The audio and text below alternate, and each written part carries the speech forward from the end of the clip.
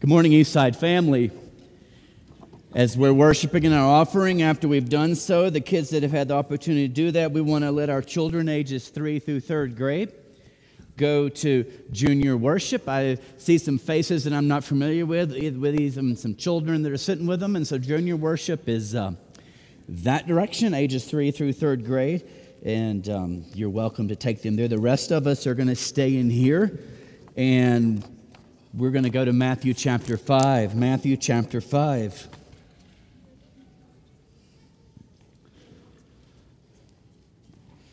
I'm going to be really sorry when the series and the Beatitude gets over with. Jesus sat when he taught this. I thought I would. So he's standing up again when this is over.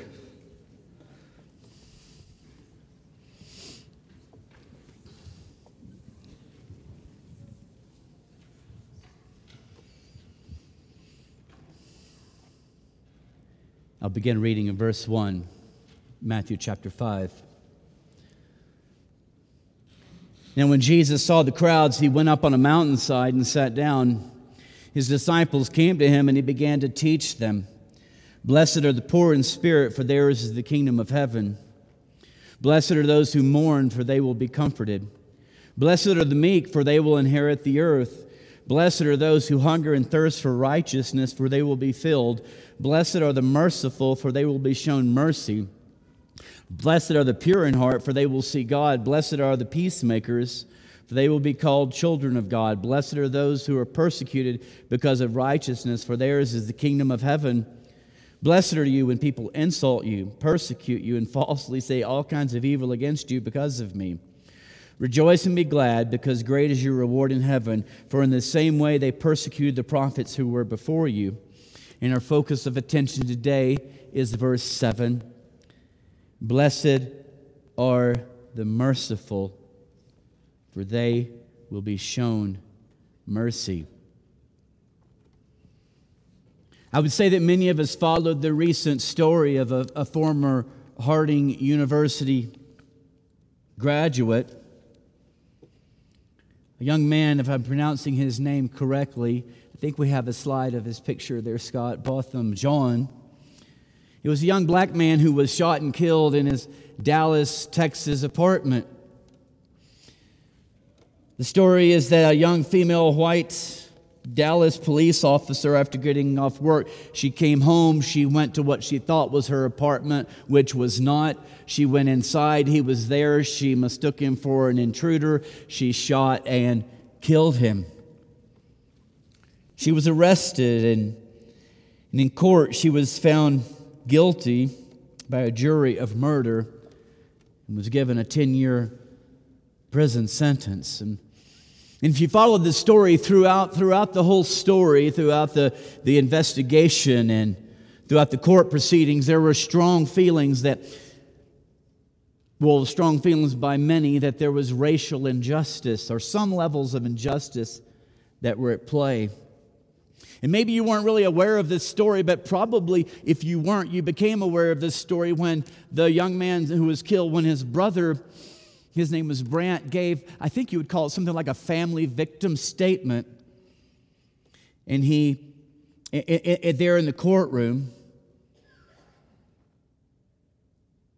it was video recorded, it went viral on social media, it was televised nationally. You would have to have been out in the mountains without a signal or a television to have seen this.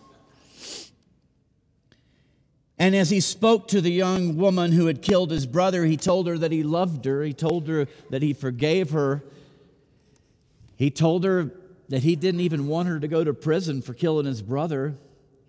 He told her that he hoped that through this circumstance, she would come to know Christ. And then with permission of the judge, he got up and embraced her for an extended time with a hug. And so while this expression, it sure seems like it, doesn't it? Like, what is mercy supposed to look like in real life? It sure seems like, well, this would be it.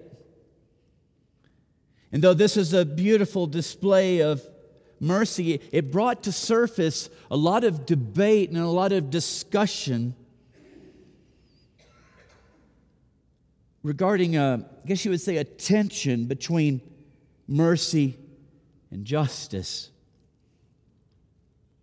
A concern that perhaps mercy would be wrongly defined as condoning injustice. And I don't know all the details of the justice or injustice and all that was involved. It's hard to know when you're watching the news what's accurate and what's not. But to whatever degree any injustice or racial tension was involved in this story, in this woman, or among those who were carrying out the investigation, it would seem to me, or at least I would hope, that this young black man's display of mercy helped to break down whatever walls of racial animosity and injustice were at play in that story. Mercy triumphs justice or judgment. Mercy triumphs judgment. Those are the words found in chapter 2, the New Testament letter of James, actually written in the context of unjust treatment and favoritism shown towards others. Now, I realize that by bringing up this story that I'm taking a risk of being criticized, or I'm taking the risk of being misunderstood, but I think this topic is worth the risk. Jesus brings it up. And in whatever way, perhaps this morning I missed the mark, then therein lies your opportunity to practice mercy with me, as you do so often. So as you look more closely in Scripture at this theme of mercy, you realize when we talk about the debate and the discussion on both sides, the Scripture doesn't know these two sides. There is no tension between the two. They go hand in hand. Blessed are the merciful, for they will be shown mercy. I absolutely love the definition of this word mercy. It's a Greek word that comes from a root of the Hebrew and the Aramaic.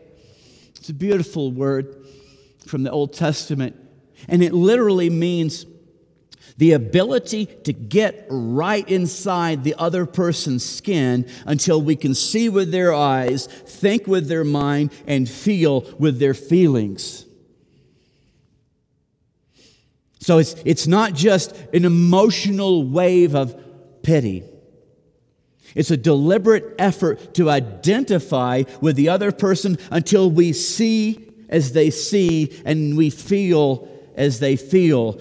Mercy is not speaking up or speaking out simply for those in need or for those in the face of injustice. It's not simply speaking up, it's rolling up your sleeves in action, as many of us do here at a place that we call, or that is called, Mercy's Gate.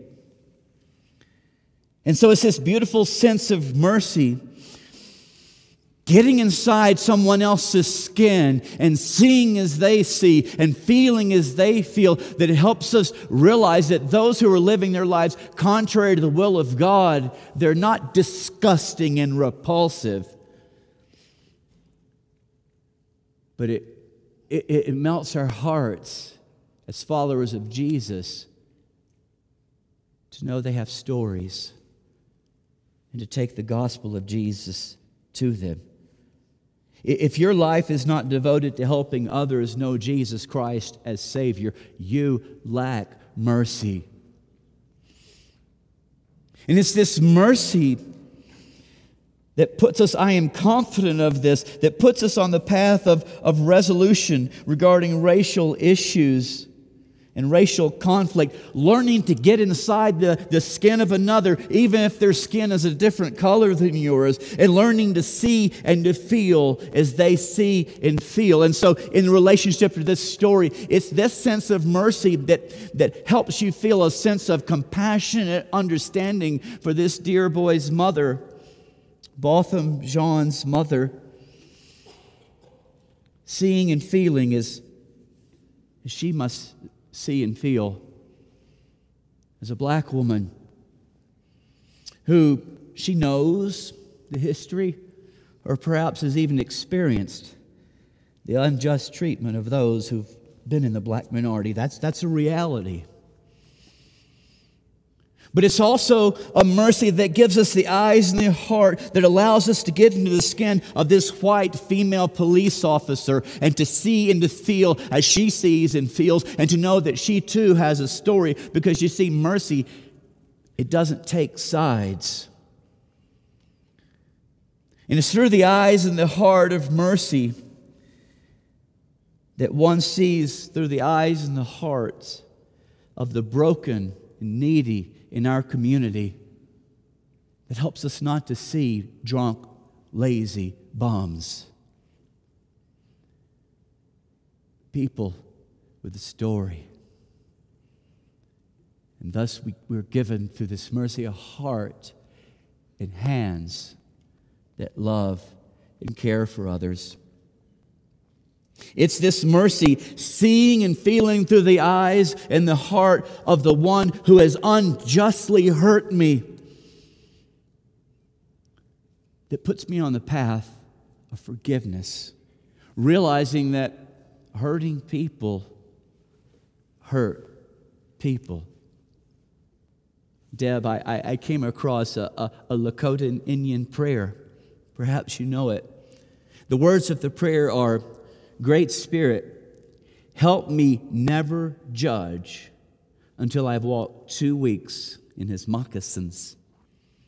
And that's what Jesus did. He got in our skin.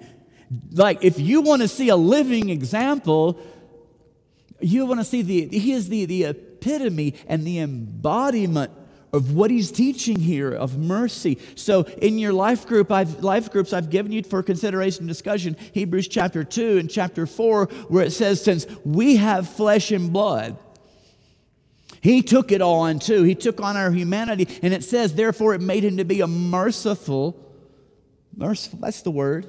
It's there in Hebrews 2 and 4, a merciful high priest, able to help us in our time of need. And then you dig deeper into this word, trying to define what mercy truly is, and you find out, this is simply the essence of God's character. Choosing mercy is simply choosing to be like God. Luke chapter 6 tells us, be merciful just as your Father is merciful. So what extent, how far do you go with this stuff? To what extent do I forgive? To what extent do I care? To what extent do I show mercy? To the extent that God has shown it to you. To what extent is that? Live in Psalm 103, and He'll tell you how high and how wide and how deep that is. And He'll tell you that He does not treat us as our sins deserve, nor repay us according to our iniquities, our unjust behavior. I doubt any of us will stand before God and say, what about justice as it relates to me? If we have a healthy self-awareness, we will cry out with the words of the man in Jesus' parable, God, have mercy upon me, a sinner. And a lot of you know the story in John chapter 8 of the self-righteous, church-going hypocrites of Jesus' day. They cried out to Jesus as they brought this woman who was caught in adultery, and the law said, justice said, stone her to death. What about justice, Jesus? Jesus showed her mercy. And in doing so, He broke in to their hard hearts of injustice that were at play, and their hearts of hypocrisy, and their hearts, I believe, also of gender discrimination. That was a part of this story. Well, was Jesus ignoring justice by showing this woman mercy? What a stupid question.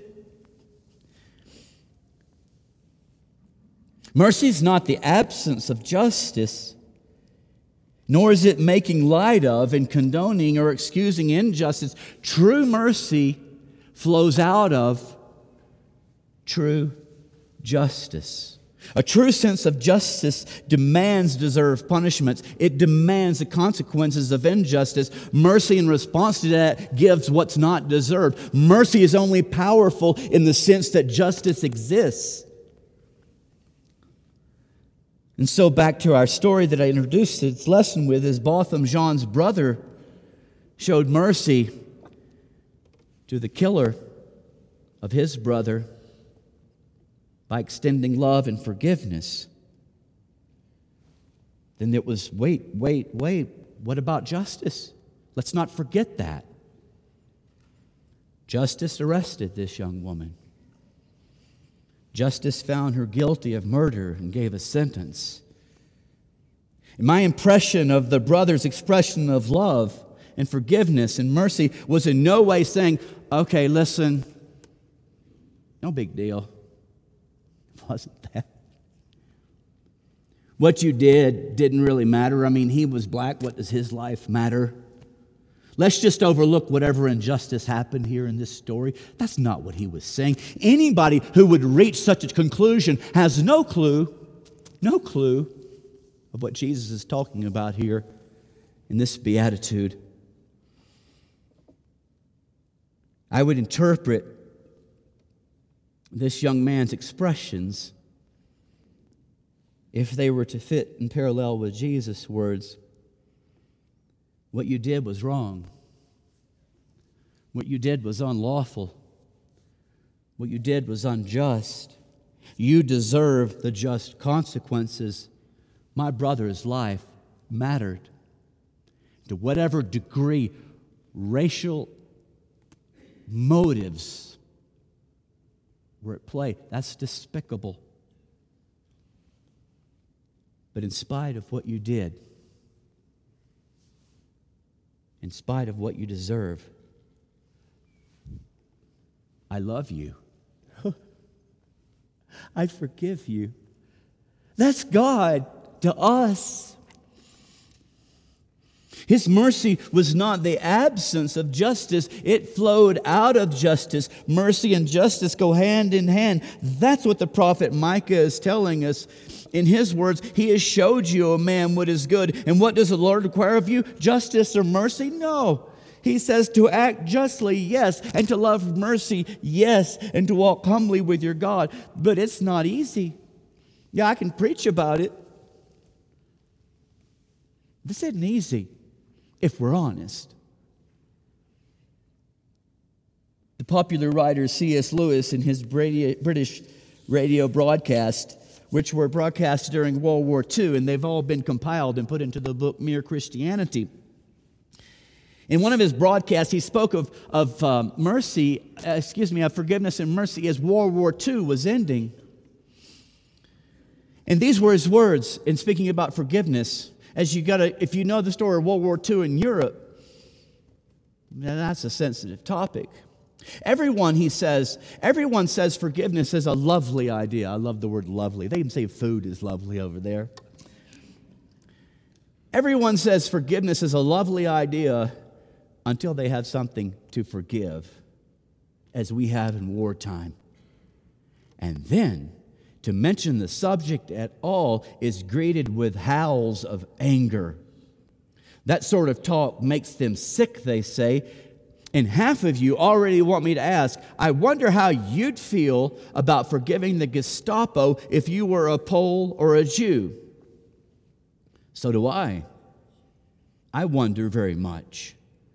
I'm not telling you in these talks what I could do. I'm telling you what Christianity is. I didn't invent it. End of quote. It's not easy. It's not easy.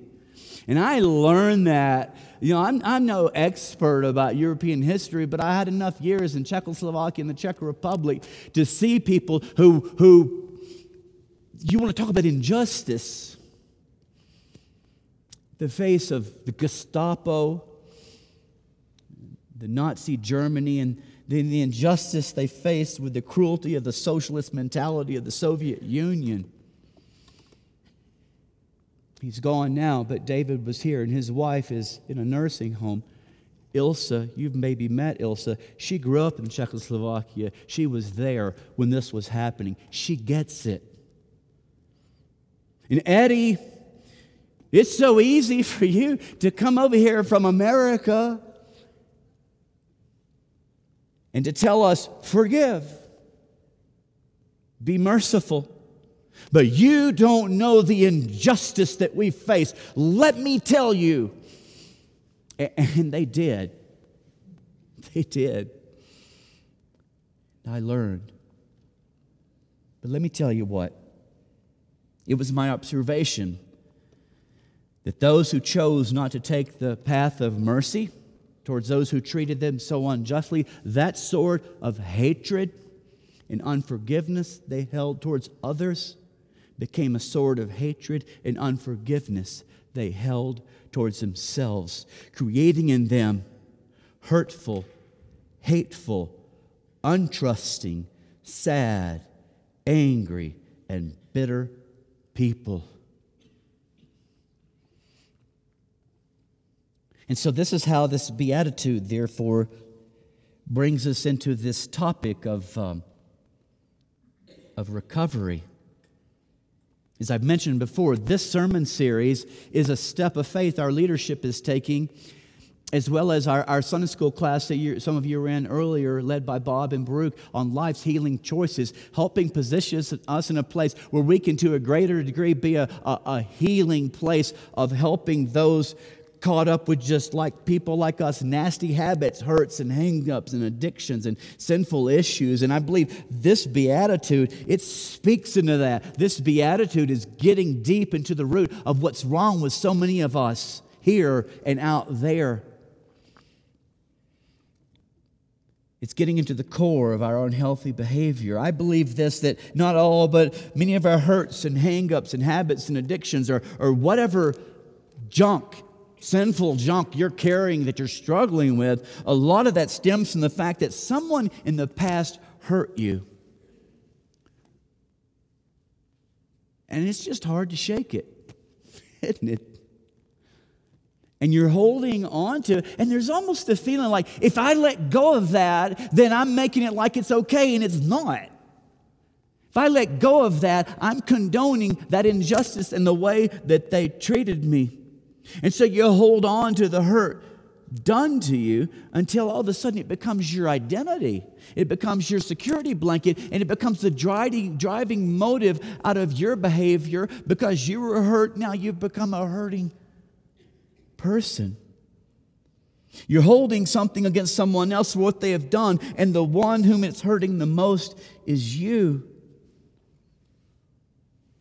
It's withholding mercy. Or maybe it's not hurt that someone else has caused you. Maybe it's hurt that you have caused. I get this. Hurt that you have caused, something that you have done wrong in the past, and you can't shake it. You can't forgive yourself. How could you for what you did? How could God forgive you for what you did? Though He wants to. And so you hold it, and it just begins to hurt you deeper and further, the guilt. Oh, and it plays out in your relationships with others. Oh, we need this, don't we? Oh, we need mercy. Okay, just to get a little bit more honest here, I haven't written books on the history of this church yet, but it's my observation that some of the hurtful behavior I see here in our church family Criticism, I see. Complaining, I see. Gossip, divisive behavior, divisive talk. It's not that people get up and say, I'm just going to be like that. It's people that are hurt by someone here in the past. And they see, they hear, they act, they feel, and they speak through the filter of that hurt. Just sadly, it happens. And the author, John Bevere, he calls this the bait of Satan. It's a trap. A trap of Satan that has in the trap the bait of what he calls offense. Someone has hurt you, someone has offended you, and you hold on to that offense until all of a sudden what you're holding on to, it's now holding on to you. And you're like a bear in a trap, and somebody walks up to a bear in a trap, and it's going to bite your head off. What's wrong with that bear? I am so convinced that that's at play here in our church family, that for 6 weeks, beginning on Wednesday night and October 30th, we're going to do a study through this series entitled The Bait of Satan. And one of the beautiful things about this series is it says you can be freed from that trap. Because it's been kind of depressing up to this point, hasn't it? It's like nobody's smiling or laughing at me right now. It's kind of depressing, but you can be free. That's the good news. You got to know it. You can be free from the hurt that you have caused, the hurt that has been caused to you, and that's been affecting your behavior in unhealthy ways. I love the King James translation of Proverbs 11:7. It says, the merciful man. And if you have NIV, it's going to say something like the kind man. Don't be fooled by that. The kindness, it means mercy. That's that beautiful. Do a word study on Hesed. And that's what the root word for which Jesus is using mercy in this beatitude. Look what it says. The merciful man doeth good to whom? Is it there? To his own soul. But he that is cruel, he that is not merciful, is hurting people. No, you know whom he's hurting? He troubleth his own flesh. See, we think that showing mercy and forgiveness is what we do for others, when in reality, it's good for you. It's healing. That's what Jesus is meaning partially when he says, blessed, happy, joyful are the merciful. When you choose to hold on to hurt that you have done, or hurt that's been done to you, it robs you. You know it. Some of you know it. It robs you of your happiness. And so I don't believe it's simply that the merciful are blessed because God responds by showing them mercy. That is stated there. But I think there's more here. They're blessed because they're free. They're freed from the trap. When you show mercy, no guarantee how they're going to respond. No guarantee. But you're going to be on the path of healing. So this brother, Brant Jean, the young man whose brother was killed, he was being interviewed on Good Morning America. And, they're just kind of spinning their heads. Man, what about that you did in the courtroom? Could you explain that? Did you see this? He said, this is what you have to do to set yourself free. I don't even think this guy's in college yet. This is what you have to do to set yourself free, Jean explained. I didn't plan on living the rest of my life hating this woman. There's some people that are living their lives hating someone, and it's hurting them. I didn't plan on doing that, he said. I know that there's something called peace of mind. That's the type of stuff you have to do to have peace of mind. It's the fifth of life's healing choice. Hey, I'm Eddie White, the senior minister for the Eastside Church of Christ. Sure want to thank you for joining us today on our podcast. I hope today's message was indeed a blessing to you. I'd like to invite you to browse our website at eastsidesprings.com to get more information or to contact us. And as always, we indeed welcome you to join us for our worship service in Colorado Springs every Sunday at 10:40 a.m. as we seek to live out Jesus' mission of making disciples of all nations.